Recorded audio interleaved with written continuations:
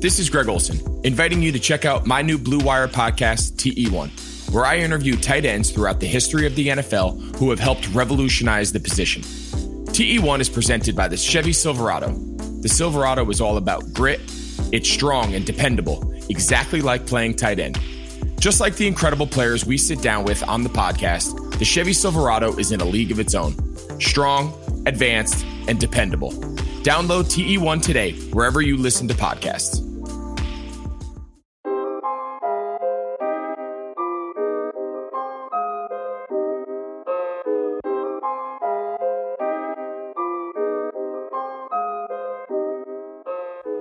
What up, everybody? This is Double G for the Fight Game podcast. Monday here, and we're going to have, it's mostly going to be me, actually. I tried to get John on to talk about the TakeOver 31 show. John was not available. He had some family stuff to do tonight, so he wasn't even able to watch the show.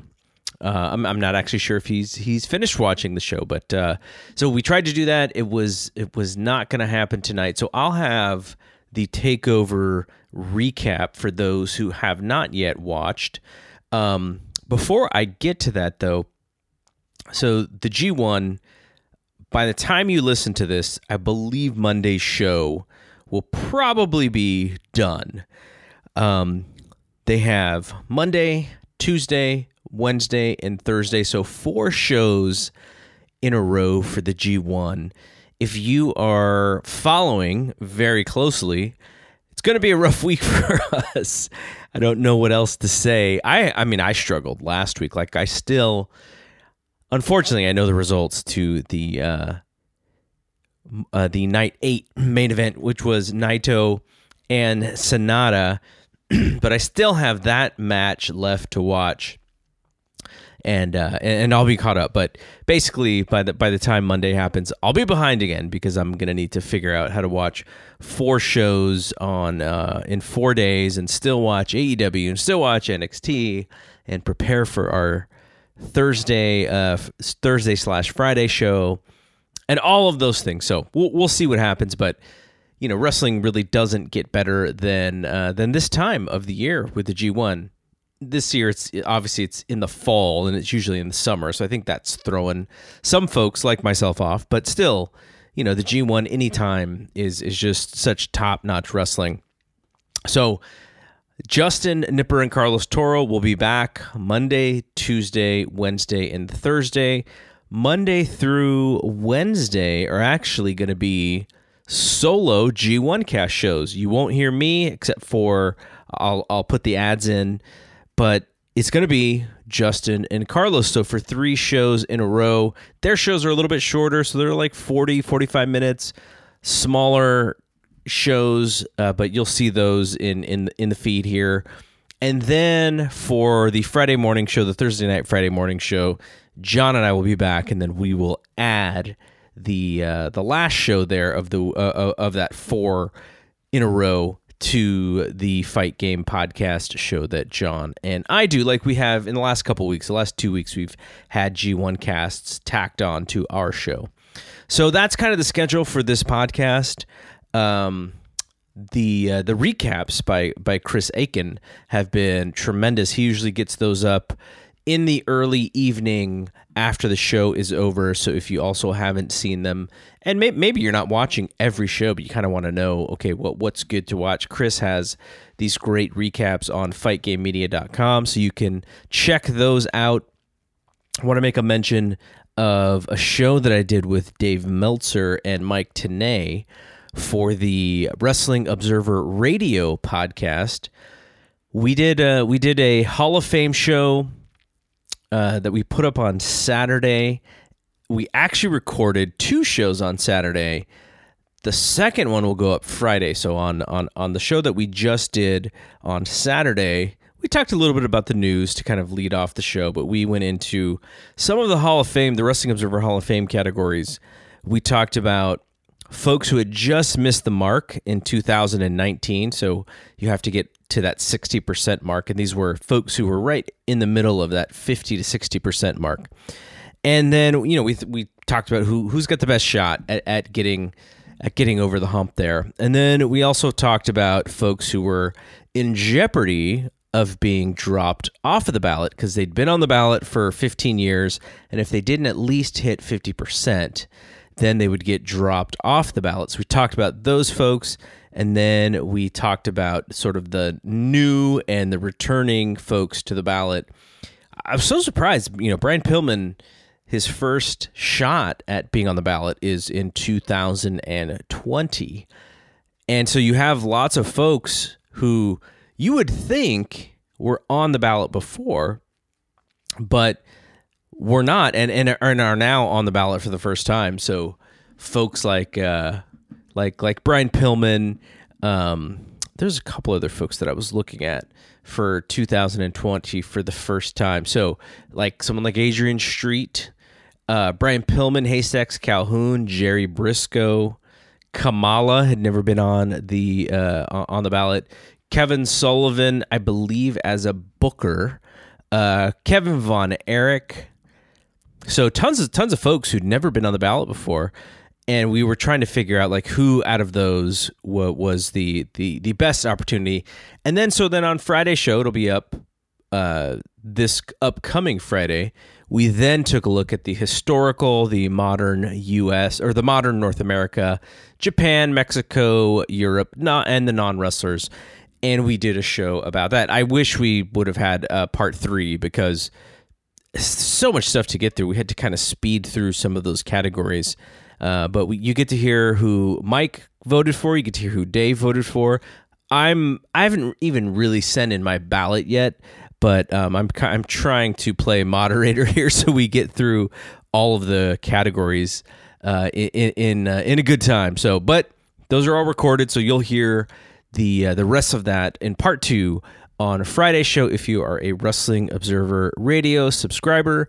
If you are not a Wrestling Observer Radio subscriber and you really are, you for whatever reason you haven't subscribed to that website, hit me up. We'll chat. I'd be interested in knowing why and maybe possibly hook you up with something. So just reach out to me. I'm pretty easy to find out there in the internet. Okay, so before we move on, what I'm going to do here is I'm going to talk about TakeOver 31. I just finished watching it. I didn't actually get to watch it in real time and live with everybody. I watched about half of it in that way. But I thought it was a really good show. TakeOver, the last 2 takeovers have been rock solid, but they hadn't reached sort of that peak of what we expect from TakeOver. I think this one got a little bit closer to what we expect. Excuse me. First thing that kind of stands out when you watch the show. So the Performance Center is now the Capitol Wrestling Center. Like they've actually turned their gym and their training facility into a very small arena to run shows. And it sounds like NXT is going to be working out of the Capitol Wrestling Center for the time being. And who knows, maybe some of the other shows, they're doing the shows in the Amway Center in Orlando for Raw and SmackDown and the pay-per-views, but there's a contract. So if that happens to be up, maybe they come to the Performance Center, which is now the Capitol Wrestling Center. So it was a pretty dark facility.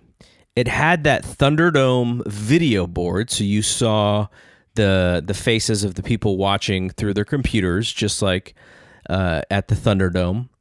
There was a chain link fence surrounding the ring, and there were either wrestlers or fans or both surrounding the ring making noise in addition to the folks on the Thunderdome screen. I didn't like the fact that, WWE has had this issue recently with more positive COVID tests, and all of a sudden they have people on top of each other in that Capitol Wrestling Center. Now, I imagine everybody had to pass a test, but as we know, even if you pass a test, that doesn't mean you don't have it. if you pass successive tests, because if you're exposed to it, it could be up until 5 days until you actually test positive. So a positive test is means something, but it doesn't mean everything. So it's a little scary that coming off of this situation that they just had, that they're piling people into this small area. It's indoors, and we know that indoors is much easier to contract the virus. So a little worried about that. And I know people were kind of on and off with their masks, and people just can't keep those things on.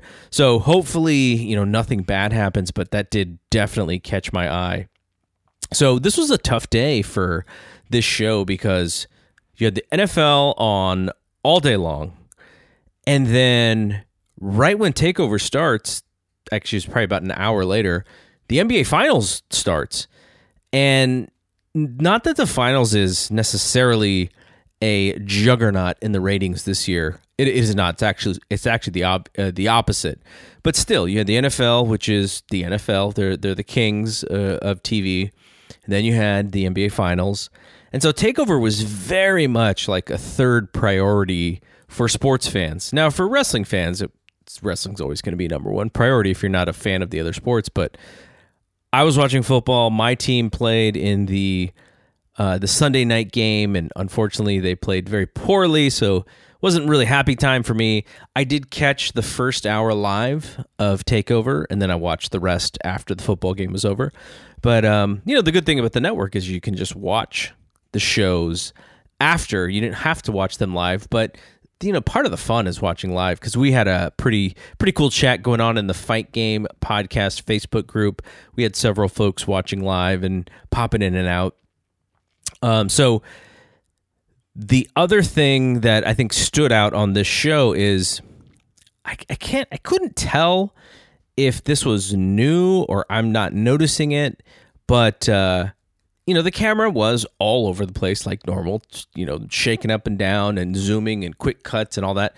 But it seemed to me like there was more of an onus to get up close and personal on the action, to show the demonstrative visual, the facial expressions, and the painful selling. It seemed like it was a little bit more apparent that they were trying to showcase that. I may be off, and maybe they do this more than I'm even recognizing, but that stood out to me a little bit. I also really loved just the aggressiveness on this show. Like, every match had aggressive wrestling. There was not a lot of what John people will tweet me about this, saying John's usage of the word gaga, right? Like, sort of the goofy stuff, the stuff that is not super serious.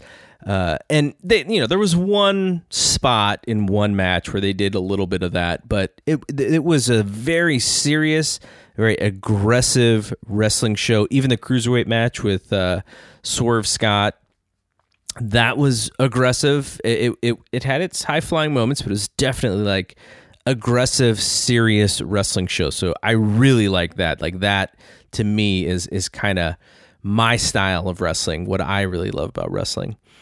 And then the one thing I think that stood out, at least in the first two matches, I don't remember if I saw too many of these after, but the super kicks. It's funny because, the Young Bucks kind of turned the super kick gimmick into their thing, and they kind of did it to piss people off at the same time of making the live audience go nuts. And so they would overdo super kicks. And in the first two matches on this card, it was like super kick after super kick after super kick. Johnny Gargano was super kicking like crazy. Dream was throwing these super kicks, like these Hail Mary super kicks, and it just hit me like, NXT. What they're really good at is kind of laying out these matches so that people don't do the same thing over and over, which is a positive over AEW, because a lot of times you'll see AEW matches and you're just like, gosh, I've seen 20 of these same moves in a 2-hour show. Not 20, but I'm exaggerating, but you get the picture. And the the situation with these guys, it's like, I get it. Johnny Gargano does a lot of super kicks. I get it. Dream does some super kicks, but the matches were back to back. Maybe we pull back on some of that, but that's really a small complaint on a 2.5 hour wrestling show. The other thing is, the only really other negative is Wade Barrett. I thought poor Wade Barrett had an off night. He'd go into these long descriptions, and he's a very eloquent speaker, and he's got this really booming voice. Sounds great. He'd go into these really long descriptions of describing something was going to happen, and either he'd kind of get lost in them, or they'd go too long and something would happen, and the play-by-play man, Vic Joseph, would have to cut in and kind of cut him off.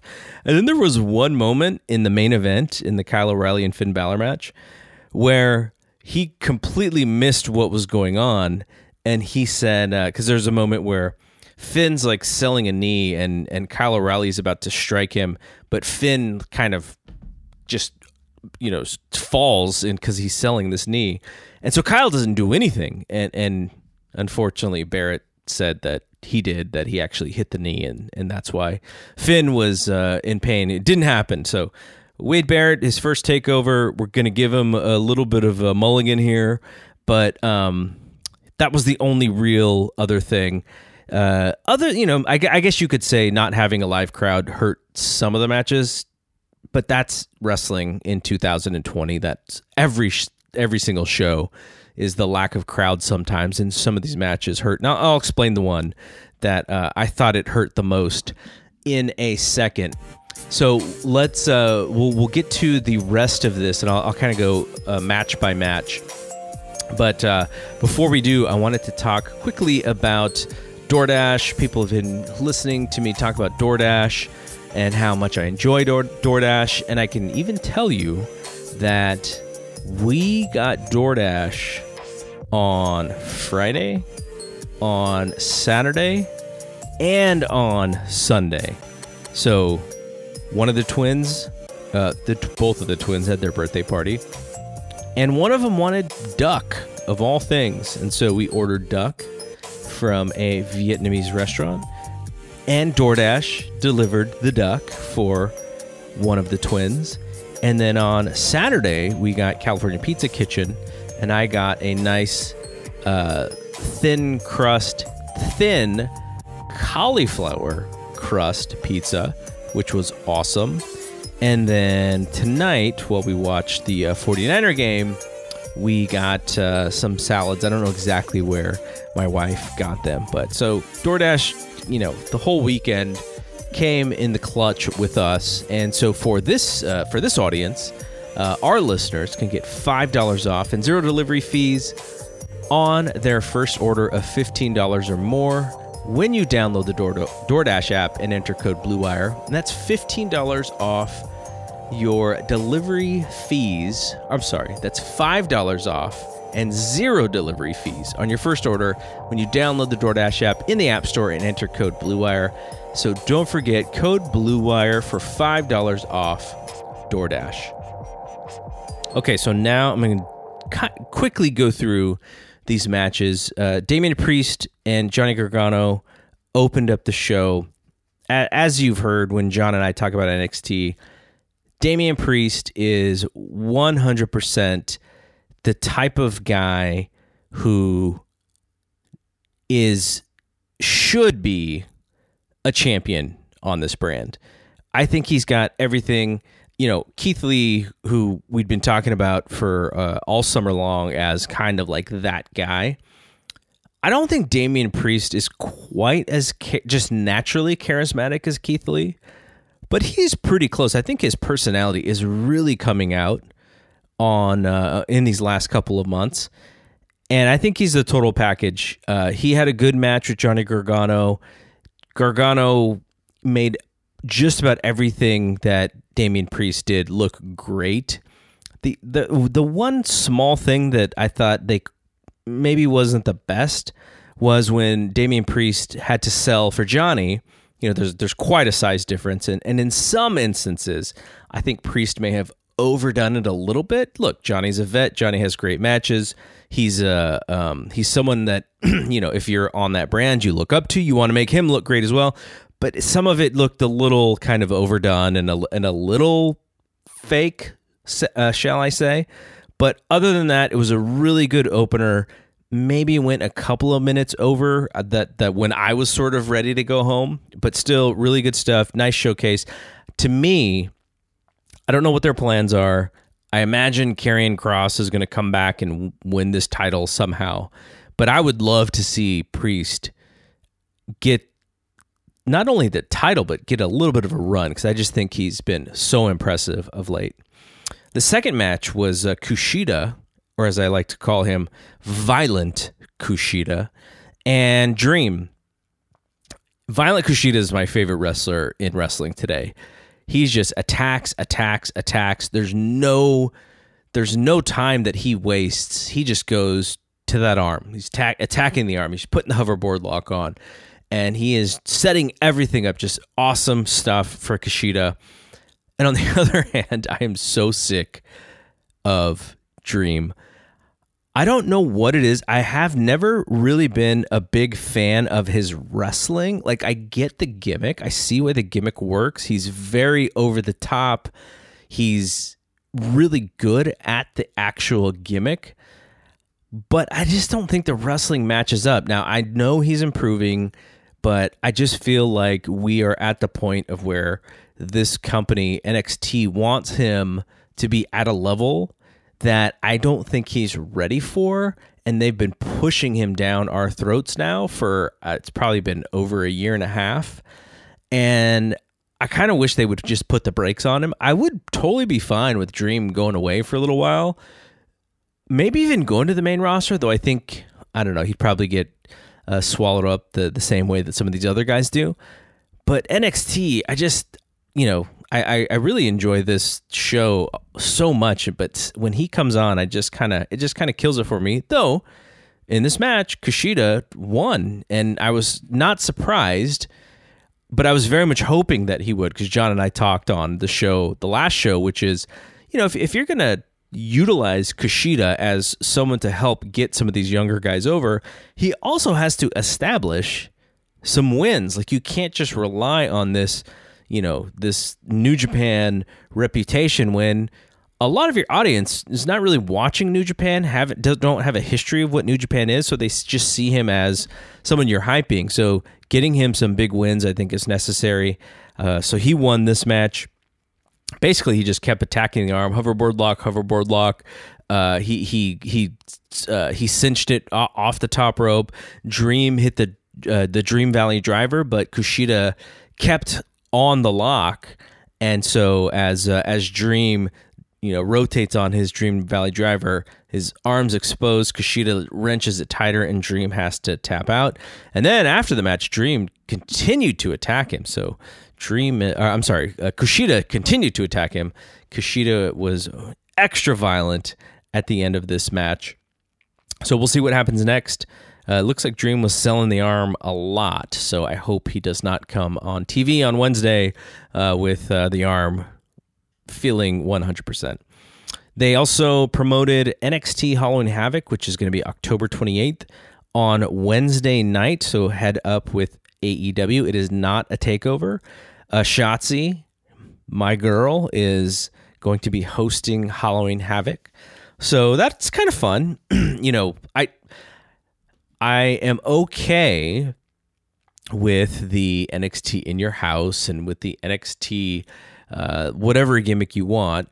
I did have a problem with the Great American Bash thing, because I thought it was pretty clearly a shot at Cody. They are competing at the same time, though, so I get it. You're competing against AEW, and there's ways that you're doing this and that can get under the skin a little bit. And so I understand the competition of it, but just don't tell me that WWE just randomly came up with Great American Bash and it had nothing to do with AEW. It did, but I'm totally fine with Halloween Havoc. Just, you have all of this IP, use it. It's totally fine. you're in a wrestling war. This stuff could be fun as long as the shows are good and they're enhanced by these themes. I'm totally 100% behind them. So the next match was it was the Cruiserweight Championship match. So they had Santos Escobar defending against Isaiah Scott. And really, again, all action, all aggression. And I thought, even though Escobar won, that Swerve definitely took sort of a step in the right direction. He's been kind of lost in NXT.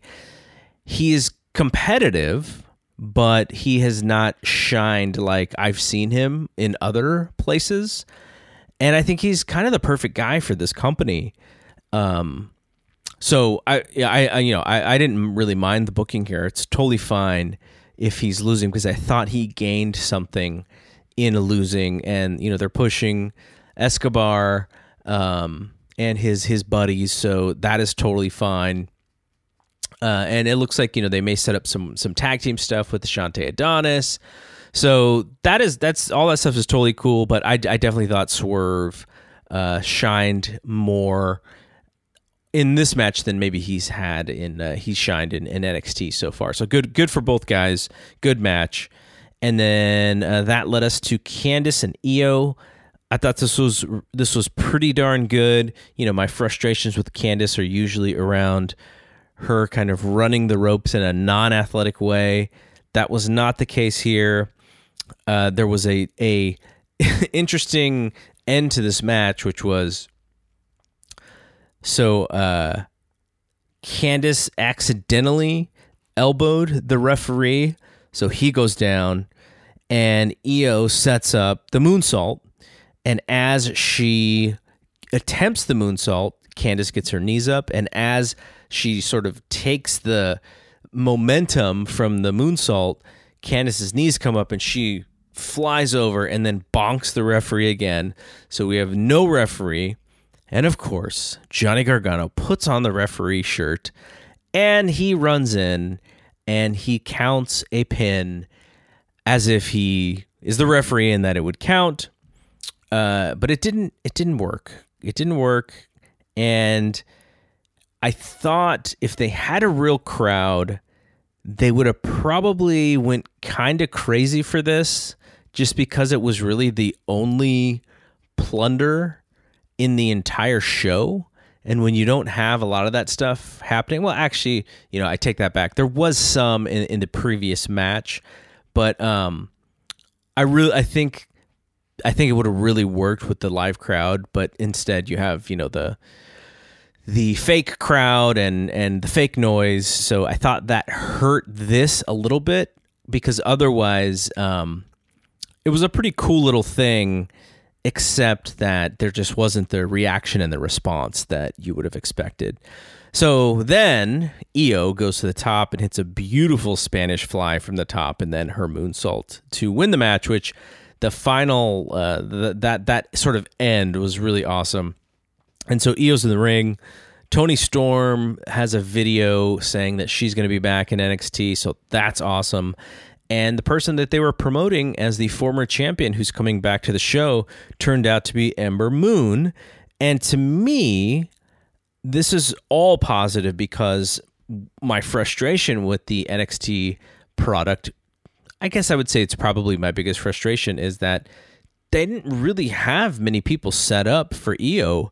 And, Dakota Kai was solid. She's a really good heel, solid in the ring. And then Shotzi getting better, tons of charisma, not up to par with Io. And now Candice, sort of similar, not really the wrestler that Io is, and someone who I am just desperately wanting to watch wrestle. But Toni Storm fits that mold. Ember Moon fits that mold. What I wonder is if that means that some of the NXT women's wrestlers like Rhea are possibly going to get drafted. Probably for the better for her. I think she can make that step, and as long as she doesn't get get put in these weird 50-50 programs, I think she can definitely stand out on the main roster. But otherwise, now we have 2 contenders for Io, so I thought that was really good. So main event, Finn and Kyle O'Reilly, Tom Castor as your referee, John's brother, Tom Castor. Really good match, like almost the perfect style of wrestling match for these guys. There was one flaw for me, and ultimately, if we're talking about ratings or whatever, it's the fatal flaw for me, because the thing that I need in wrestling matches is that suspension of disbelief. Like, Finn's great, Kyle's great. Going into the build for this match, I didn't buy Kyle. I didn't buy that Kyle was there to win. It was a little, it was part of this is because obviously Karrion Kross got hurt and they had to find a new champion. And so this program got put together a little bit more quickly than they would have wanted. I think Triple H has said in the past that eventually O'Reilly was actually going to get here. But because of the build, I never bought that O'Reilly was going to win. So as I'm watching this match, what I'm really paying attention to is how do, am I going to get sucked in? And like I said, work was great. Everything that they did was on the money. But I just never bought that O'Reilly was going to win this match. Throughout the entire thing, I just assumed all the way up until the very, very end that Finn was just going to win. And so that doesn't mean that the match wasn't excellent, because it was really, really excellent. But I couldn't even really buy the near falls, and I think that stops me from saying, okay, this is like a match of the year contender. I desperately wanted to, but it just never hit there for me. So, well, and we'll talk to John on our Friday show, because he and I look at these things so much differently in many cases, and so I would be interested in hearing what he thought about that point. So Finn wins. He hits the double stomp, and then he hits the coup de grace from the top to win the match. And then there was one angle to close the show. Finn and Kyle O'Reilly shook hands, and as they were celebrating, Ridge Holland shows up in the crowd, and he's got Adam Cole draped over his shoulder. He's staring at the Undisputed Era, who are kind of going nuts, like, what the heck's going on? And he tosses Cole over the barricade and onto the floor, and Cole is basically selling that he is dead. And Roderick Strong and Bobby Fish are like, what's going on? And that's kind of how the show ended. So we'll see what Ridge Holland means to this program. Did he knock Adam Cole out, or did he actually help Adam Cole, and Adam Cole got knocked out by somebody else? So we'll see. I think that was I don't think the show needed to end in this way, but again, NXT is in a wrestling war, and so you see how the Raw after a pay-per-view, where they they don't always set things up, but sometimes they set things up to make you kind of get interested in what's going to happen on Raw, and it usually enhances the ratings. And here, they're doing the same thing. What happened to Adam Cole? How does Ridge Holland figure out into this? So while I don't think it needed to end this show because the match was good enough to sort of be the end, they got TV on Wednesday. So I completely 100% understand why they did that. And we'll see on Wednesday. All right, let's quickly talk about BetOnline. After this, I'm gonna get to the WCW Saturday Night Review of John and myself for the October 3rd edition of WCW Saturday Night from 1992. But before that, we have to talk about BetOnline. Like I mentioned earlier, tons of football games on today, the NBA Finals, and then the second round of the MLB playoffs, the divisional round, starts today. So some of the games are on Monday, and then some of the games kick off on Tuesday, but it's 5 games in a row if you go to the full series. So it's a best of 3. If these things go 5, like, we're talking about playing 5 days in a row. So this baseball playoffs is super wacky. And I'm taking...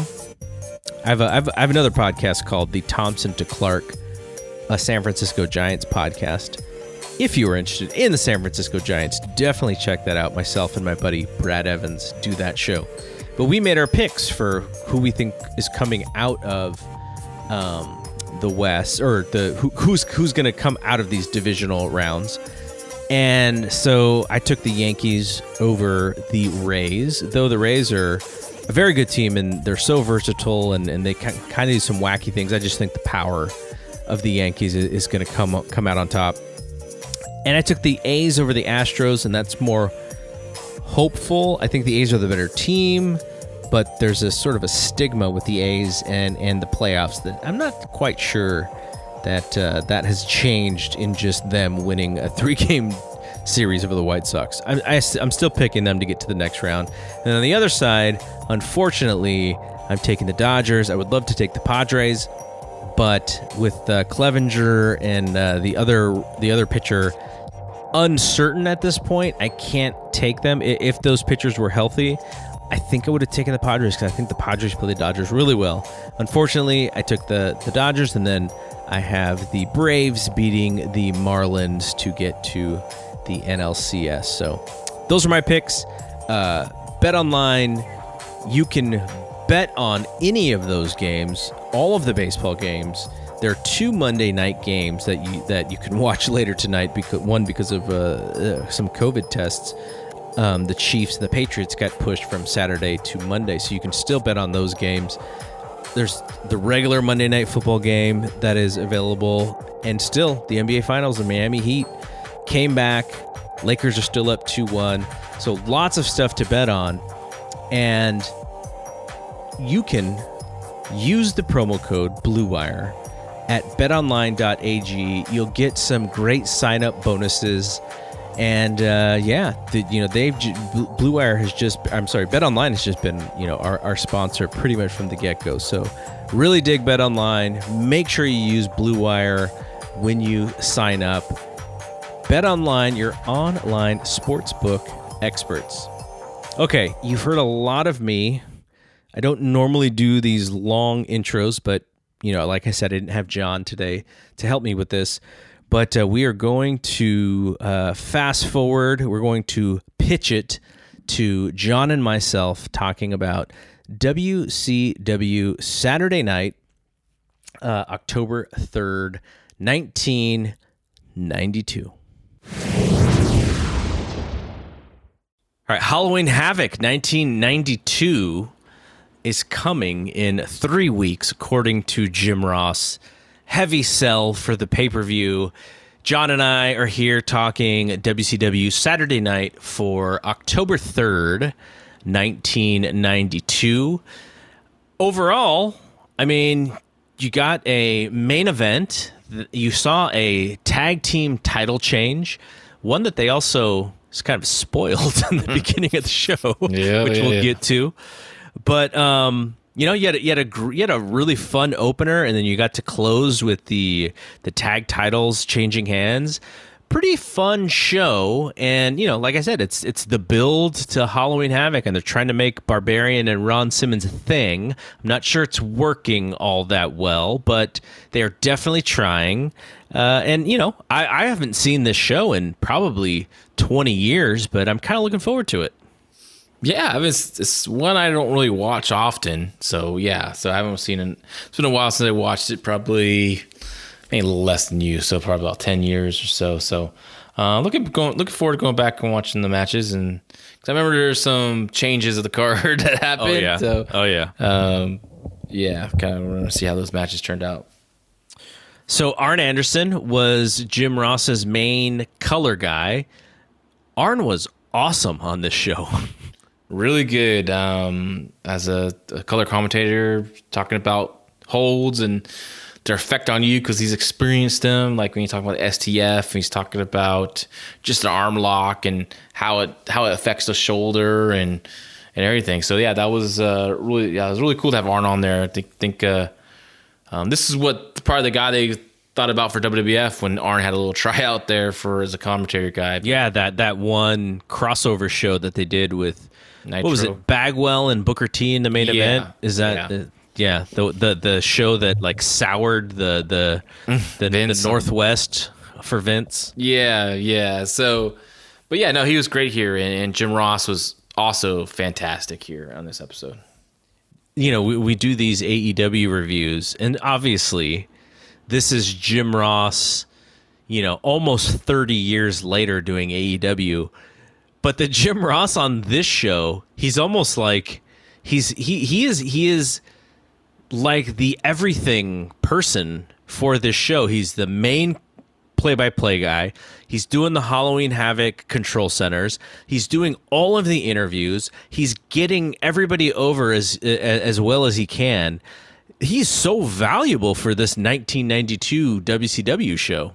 Yeah, and he's working hard to get everything over, and he's excited about everything. He makes simpler matches bigger. You feel bigger, you know. Even a match with Shane Douglas and Marcus Bagwell versus Vinny Vegas and Diamond Dallas Page, like he makes that feel like a much bigger match than it actually really is. So, yeah, man, Ross is fantastic here, and 2020 JR needs to watch some tapes of 1992. Well, what the hell? He's calling freaking Orange Cassidy versus 10. How's he gonna get excited about that?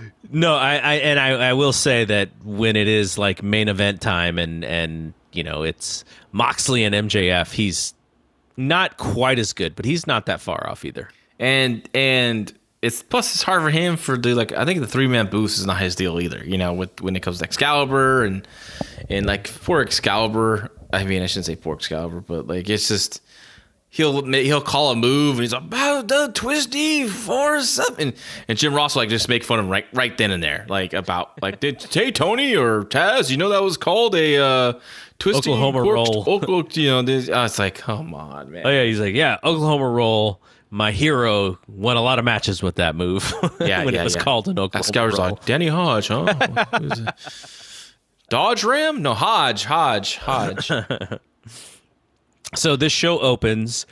We have Brad Armstrong and Brian Pillman. They have quite a grudge going on, but there were no intros. I was like, I kind of wanted to see. You know, I wanted to see the reaction. Really, what I wanted to see was the reaction that Pillman got from the fans, because I was kind of wondering how he was over as a heel, because he was like the best heel in wrestling on this show. He was so good. Watts is like, we want to get right into action, right? So like the bell literally just rings, and I don't think there's even an introduction by no, not at all. Rhubarb Jones. Like it's just ding ding. Again, ding. that's all JR. He's got to introduce the guys. He's got to introduce the match and like tell that story in like 10 seconds before they start wrestling. Yeah, we're just hoping everyone knows these guys as they tune into WTBS. But great match, man. This match is awesome. I actually like this better than the main event, even though I know the main event was a lot longer and it was a lot more dramatic. But just as a match, I just like this better. Oh, and these guys are awesome. They're just such great workers. If any young wrestlers out there, I highly recommend you watching this match as a young heel, how to draw in a referee into the corner so you can punch the guy over the head while the referee's not looking. Like, you know, that spot is it's easily done, but also screwed up a lot of times on the Indians because the timing's off. But you talk about this is like perfectly done. I mean, the timing of everyone involved, the referee, of course, Pillman and Armstrong was just awesome. I was like, I popped so big for that. I'm like, God, I haven't seen that done this well in a long time. And I'm like, oh yeah, it was just 1992. So, just great match, man. This is awesome. Is Brian supposed to have like a loaded boot or something? Because he's used the kick a couple of different times as a setup. Mm-hmm. Well, this one was a setup. I think the other one was the finish. But this one, he kind of had Armstrong on all fours, and then he kicked him right in the gut. Ribs, yeah. And it's set up for that bridge pin. I think it's just like a a cheap shot. Basically, it's supposed to be like a cheap shot. Even though it's illegal. Is it a legal kick? He's kicking with the toe though. So actually, a toe is illegal. The flat of the boot is legal. The first time he did it with Brad, that was when he walked through the ropes and he kicked him in the head, right? So it's like he punted him like Randy Orton. So that was, and here's like, he just gave him a really deep illegal shot. It was a legal hold. Instead of doing the low blow stupid gimmick, it's just toes right in the ribs and knocking the wind out of the guy and then doing something else and pin him. Yeah, really good. I almost wish, and I know that they've been building this, I kind of wish they would have saved it for the pay-per-view, though. Yeah, me too. I mean, Pillman isn't a good match with, he has a match with Rick Steamboat at the pay-per-view, but I felt like, there's steam on this. Yeah, why can't they? They do have a match at the Clash in November. Spoiler, but Brad looks so good. I'm like, and why did they take the title off him again? Mm-hmm. Just because he couldn't do Clash 20, but he can do the next taping a few days later. Oh, well, I don't think Bill Watts really cared for that lightweight title. It was kind of weird because you got these big guys he's really 205 or whatever the hell he was, the late weight limit he's supposed to be under. So Bruno Sammartino is back, and he's literally there to sell the live house with Jim Ross. He's like, look, pay-per-view's cool, but there's nothing better than being at that show live, and all of my fans from that area have been great, and that was the only time we saw him, was just selling the live house for the pay-per-view. I felt like this is the same promo last week. Mm-hmm. I felt like the same. I almost thought they may have just cut the same. They just inserted the old interview from last week. That's what it felt like. Now I will say, it's great for them to have Bruno there, but it would have been even better for them to actually use him for something. Like, back then they're not really doing commissioner stuff, but imagine Bruno Sammartino as like the Law and Order commissioner of your company, and if you need someone to call the shots, then he calls the shots. I know Bill Watts kind of plays that role as well, but like, this is Bruno Sammartino, who's like one of the top, at that point, top 2 or 3 biggest wrestling stars of all time, and I just feel like they kind of waste him. They could have made him. Well, he already did a special guest referee at Halloween Havoc before. Remember, he was like Did he do something at Halloween Havoc? Was that the Thunderdome match or something? Yeah, the Thunderdome '89. They kind of go to that again, and in a way with Jake Roberts Sting, a special referee, and then Jake Roberts tries to do something, and he punches Jake Roberts, and then leads into whatever from Sting, and they could do something like that. It's still what we got at the pay-per-view, but they could have used it a different way than just being a host. Basically, he was a live host with Tony Schiavone. They were watching the show together. Mm-hmm. So yeah, I think it was David Laval. I think he said he said to pronounce his name as Love All. So that's what I'm going with in our Facebook group. I think he said, which I didn't even really put 2 and 2 together, but he was saying how Bruno is saying, this is how wrestling's supposed to be. Quick cut to the spin the wheel, make the deal video. Yeah. Rising star David Laval, by the way. Yeah, I know. They're not showing Mr. Sammartino this video. They're just like, okay, no. But it's just so funny. He's saying, here's this is how wrestling should be done.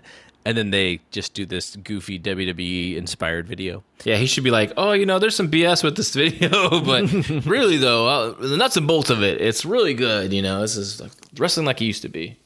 All right, the aforementioned Vegas connection, Vinny Vegas and Diamond Dallas Page versus Mark Alexander Bagwell and Shane Douglas. Lots of arm ringers for the babyfaces early on. The heels take over. There's a little bit of a 4-way action, and then belly to belly by Douglas on Dallas. And Vinny Vegas comes in to make the save, but he gets cut off by Bagwell, and the babyfaces win the match. So, it's pretty clear that they are really high on Shane Douglas, almost to the point that they kind of allude to the fact that he came back to WCW, but they also try and want to make you forget that he had been in WCW before, just based on the interviews and stuff. So kind of interesting. I think most people, who had stayed with that product, because that product in '92 was just, a fan base that had just gotten smaller and smaller and smaller since Rick left. So you would think, okay, this is a pretty smart fan base for your product.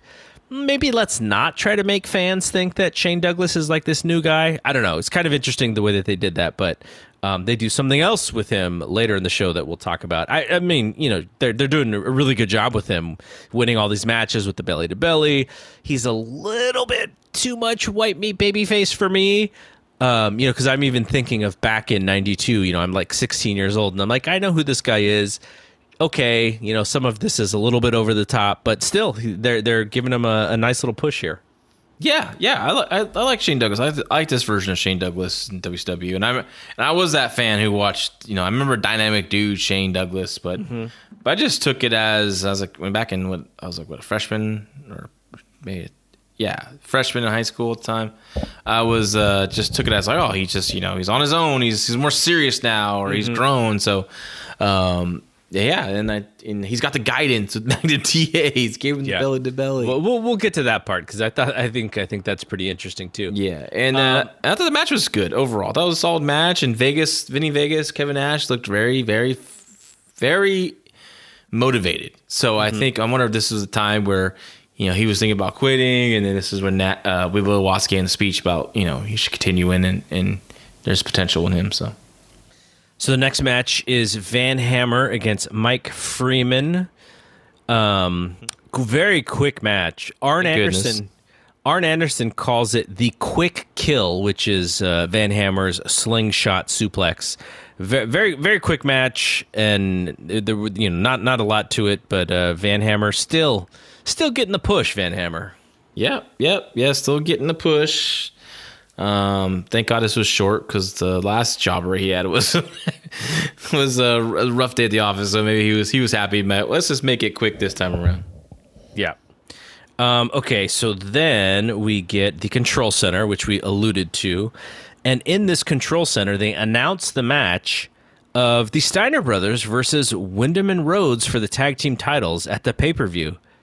They didn't even try and correct it in any way after the control center. They just, we screwed up and we're just going to deal with it. That was so weird. I don't even think they noticed till it aired. Maybe. They must have. Because Bill Watts would have lost his shit. He probably did. I know he did lose his shit, but he would have lost his shit if he saw that before it made air. So I remember this. I remember thinking oh, they messed up.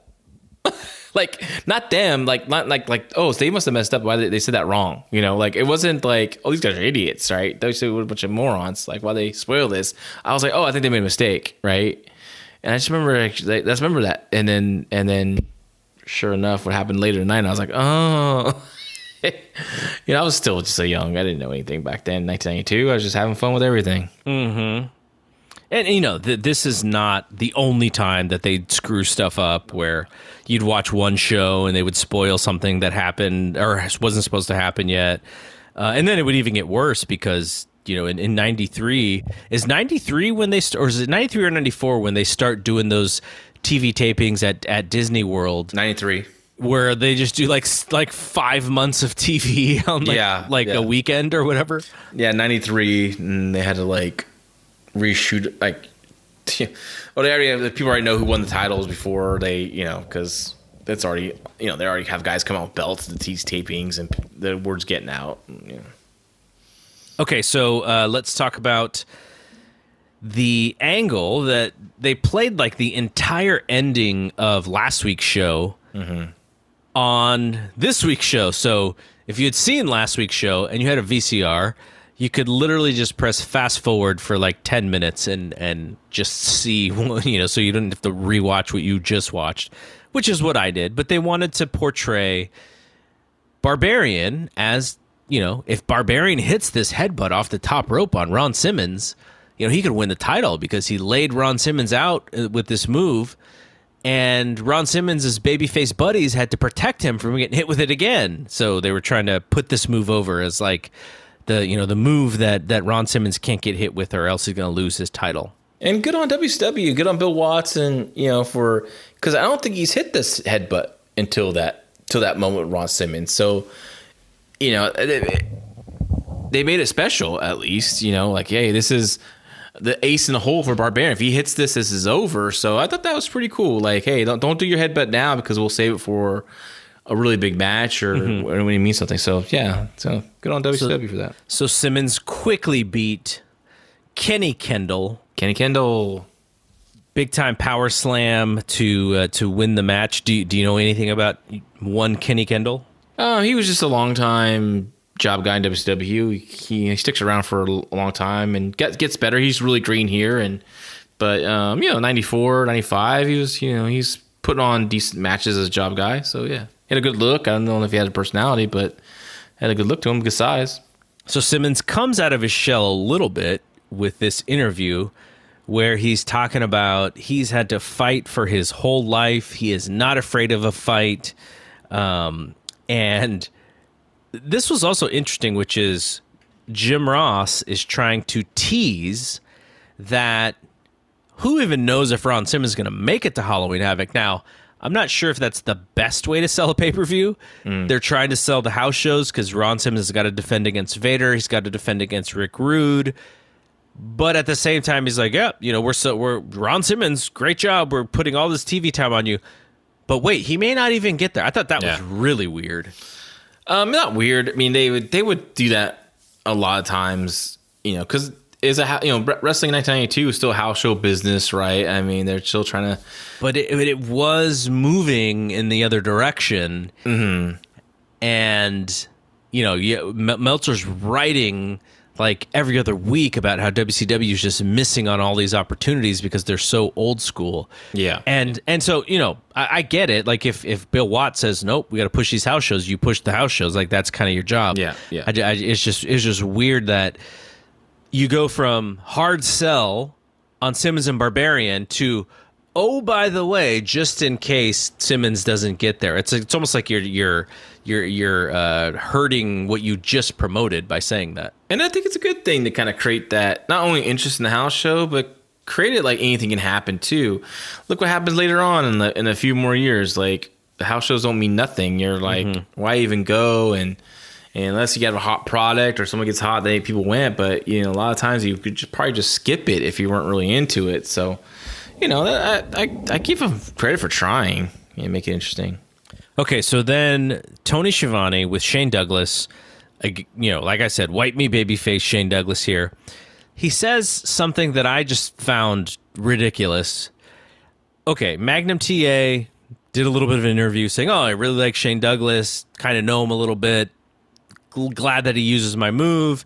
Bruno's like, yeah, Shane Douglas is from my area, I know him a little bit, probably doesn't know him at all.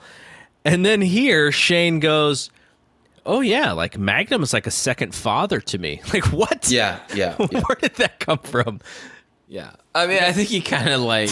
he overdid it. Yeah, he overdid it. But I do think Bruno Sammartino and Shane Douglas might have known each other because Shane was trained by Dominic DeNucci. So okay. So that makes sense. I can see like them kind of like, hey, check out one of my kids, That's right. That's right. Shane and Mick trained at the same time. But yeah, the father figure and a little hard sell. But overall, I thought this was a really good segment. I really like Shane Douglas as this role as a babyface, and like he feels like he's destined to become a major player. I feel like they're really behind him, and I think they're slow burning him too. Is nothing like he's beating job guys and underneath the lower mid card guys right now, and a nice personality profile here and getting to know him a little better. I like this. This is good stuff.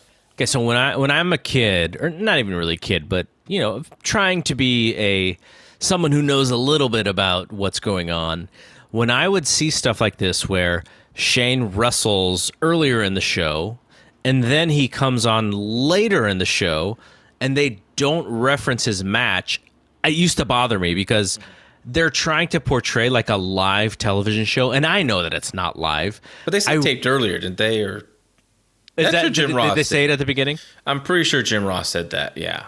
This is. But I wish that they did it before he even had a match, so that I don't have to go, I wonder if he showered after his match and he got dressed. Like that whole thing, I would always do that math in my head. Maybe the psychology is like, okay, if you show him, you show this interview him, you just kind of feel he's going to win the next one. Yeah. So maybe that's why they placed it the way he placed it. So then we had a Jake interview, which is, normal, solid Jake interview about Sting. Yeah, about Sting, is Sting willing to do all the things that Jake is willing to do? And then the Barbarian against Rick Bravo, and Jake hung on in commentary, and this is where we learned that Jake versus Sting is unsanctioned. They have to sign some sort of contract that says, I'm assuming that they will not sue WCW if they get hurt. WCW is not liable for it's a lights out, right? Or is it lights out or is it unsanctioned? One of the two. Whatever. And so Barbarian wins with the big boot over Rick Bravo, and I forgot Jake calls Cactus and Barbarian, like, I don't know, it's like my family, or he says something like that. Mm-hmm. Like the Manson family kind of deal. So then they show a video with Mick driving a truck, but he's not actually driving. I'm assuming it's in neutral. Yes. And the Barbarian is just pulling it with his body. So is he really pulling it though? No, I don't know. Where they edit, they never show him. They show him one shot of him pulling it, but but I like this stuff. I thought it was cool. I used to love stuff like this, and Cactus was great. Yeah, Mick's cutting the promo for him. Did you see the match with the Barbarian and that Rick Bravo kid? Did you see what happened in that match? Mm-mm. So Barbarian body slams Rick Bravo, but Rick Bravo sandbags him. And so he has to like really muscle him up to slam him. And it doesn't look that great. He's still a decent slam, but you could tell like, oh man, this guy went up heavy. So Barbarian quickly dropped the elbow on him, but gave him a seat by dropping his ass on his face and busted his nose up. Oh, yeah, he was pretty pissed because think about it. Like, I know. Why would you want to sandbag the Barbarian? I don't think the guy knew how to take a body slam. It's not like he was trying to sandbag him. Like I think he just doesn't know how to take it, or didn't know how to take it correctly. If you don't know how to take it correctly, you're gonna go up heavy. But Barbarian's not thinking that. He's getting over, right? Because he has a pay-per-view, a world title match on a pay-per-view, his biggest match of his career coming up, and then this guy does this, and he's like, oh shit, he could have got hurt, he could have blew his back out, he could have been off the pay-per-view and lost some money. So I mean, I know people probably think, oh, why did you do that? Why do you bully him like that? It's not bullying. He's just like, hey man, you don't mess up my shit. And he just comes right down on his face, like he drops the elbow, but like his butt goes right on that guy's face, and that guy's quickly checking his nose, and then that big boot, holy shit. Like he's pretty safe with it. I mean, he throws it up there, and it's your job to turn your face, and no, he tried to cave that dude's chest in. Like it was like bam. Even Jim Ross was like, oh, and Jake Roberts was like, holy cow, So I had a kick out of watching that. I know it's sad. I know it's kind of sadomastic. We'll keep an eye on Rick Bravo for the rest of these shows if he's on. I don't know if he's coming back. I think he might have packed his bags, and that's it. So the main event, Dustin and Barry Windham against Doc and Gordy. Long match. It's like 20 minutes. Mm-hmm. May have not been that long. I was trying to keep track because they cut out the commercials, obviously, on the WWE even the Network commercial, version. You can tell like they might have shaved like what, a minute, maybe 30 seconds off that. Mm-hmm. So I'll sort of explain the finish, which is Windham hits a superplex on Gordy, and Doc interferes. And so the referee's trying to get Doc out of the ring, and then Doc mixes it up with Dustin, but when he mixes it up with Dustin, then the ref kind of pulls him to his side of the ring, and Dustin sees the ref with Doc, and he hits a bulldog on Gordy, and right when he hits the bulldog, Barry covers him, referee's there, counts to 3, Doc can't get in to save, and we have new unified champions. So Doc and Gordy are probably going back to Japan or something, and they wanted they couldn't make the pay-per-view or whatever it was. Well, one does. One does? Yeah, we'll see. Oh yeah. I didn't read my Observer yet, so I'll make sure to read it next week, so we have all the gossip and the skinny about what's going on right now. But yeah, I love this match though. Yeah, this is a good match. This is my style. This is a good professional wrestling match. Really well done, physical. Everything looked good. There was like just one thing in the beginning where the timing was off between Dustin and Gordy, but shit, Gordy's been wrestling since he's like 14, so quickly settled things down, and they had a great match. I mean, really, I mean, everything sounded good. I kind of wish it was in a bigger building, but then again, also the positive about Center Stage is as a smaller building, you can really hear the chops and the punches and the slams, and it just kind of added the drama there. But I just felt like it's like a big match with a big title change. Like I thought it should have been in a bigger setting, but everyone's great. Wyndham's so good, of course. All of them are great. And then the finish of that was great because, Gordy doesn't do jobs often on television. So, but like they made a great scenario for him to do it. And the reason why, he took the, two finishers from the guys, right? Each guy's finisher.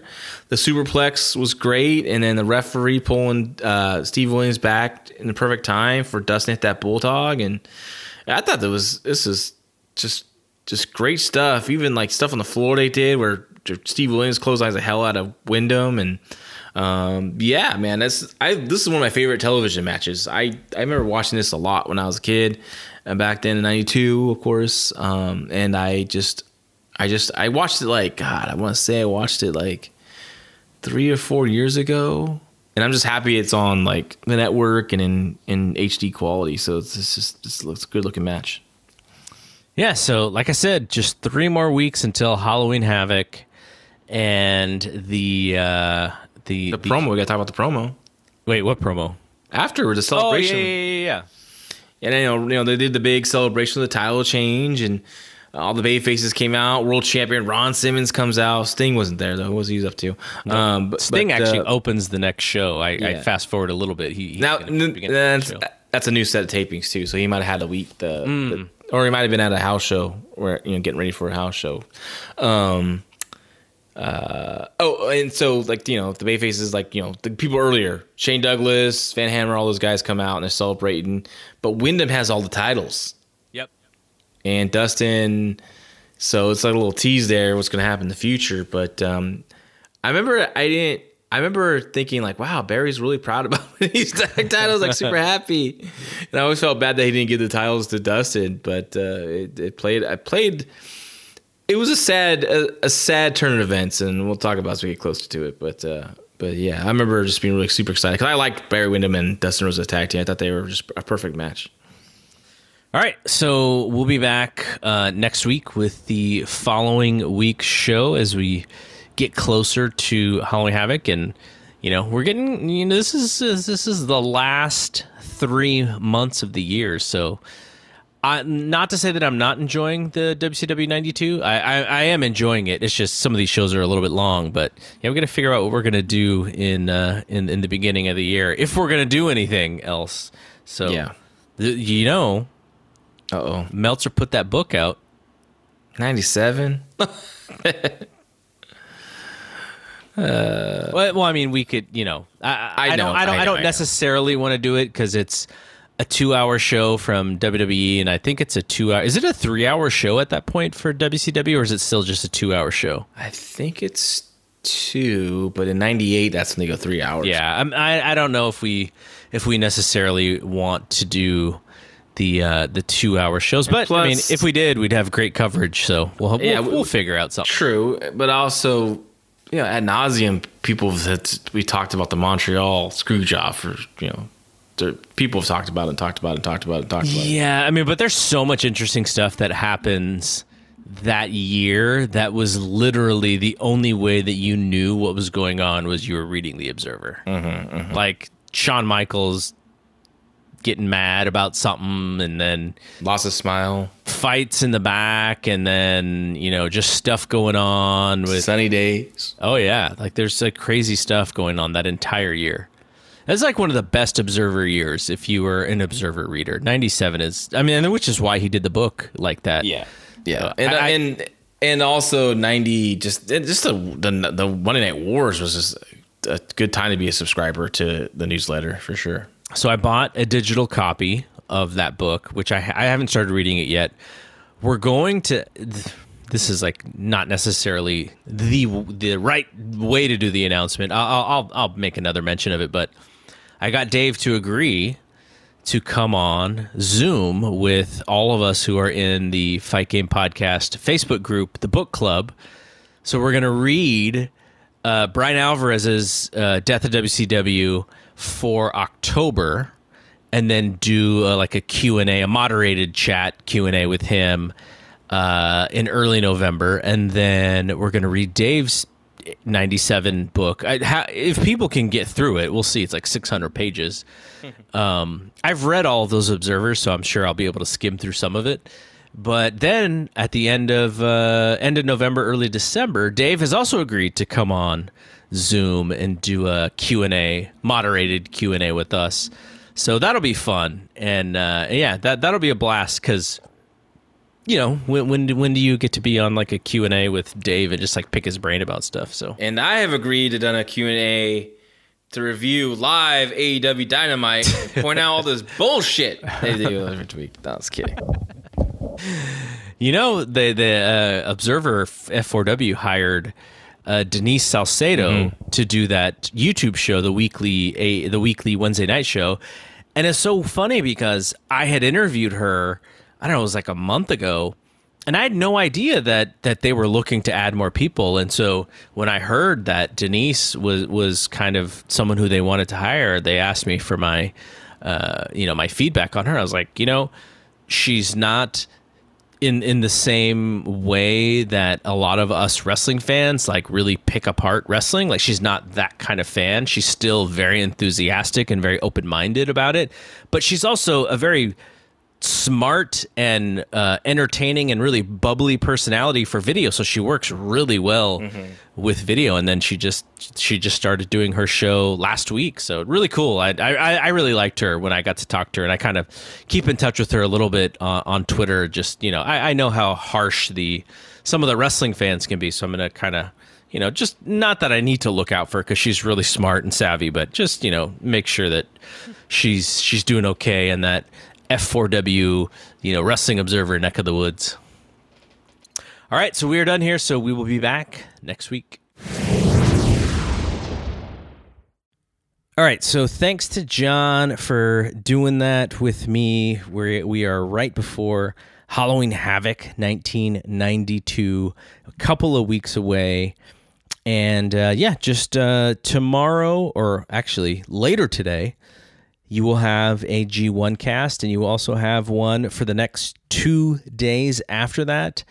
And then on Thursday night, Friday morning, we will combine the show that I do with John, where we talk about AEW and NXT, and I do want to get his thoughts on TakeOver.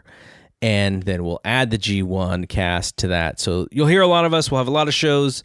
You know, we're not going to have this many shows when the G1 is over, but you know, we wanted to really cover this thing like you would cover a sporting event. So that's why you're hearing a lot from us. And again, Justin and Carlos Toro are doing a great job. So for John LaRocca, I am Double G. We will see you when we see you. Peace out.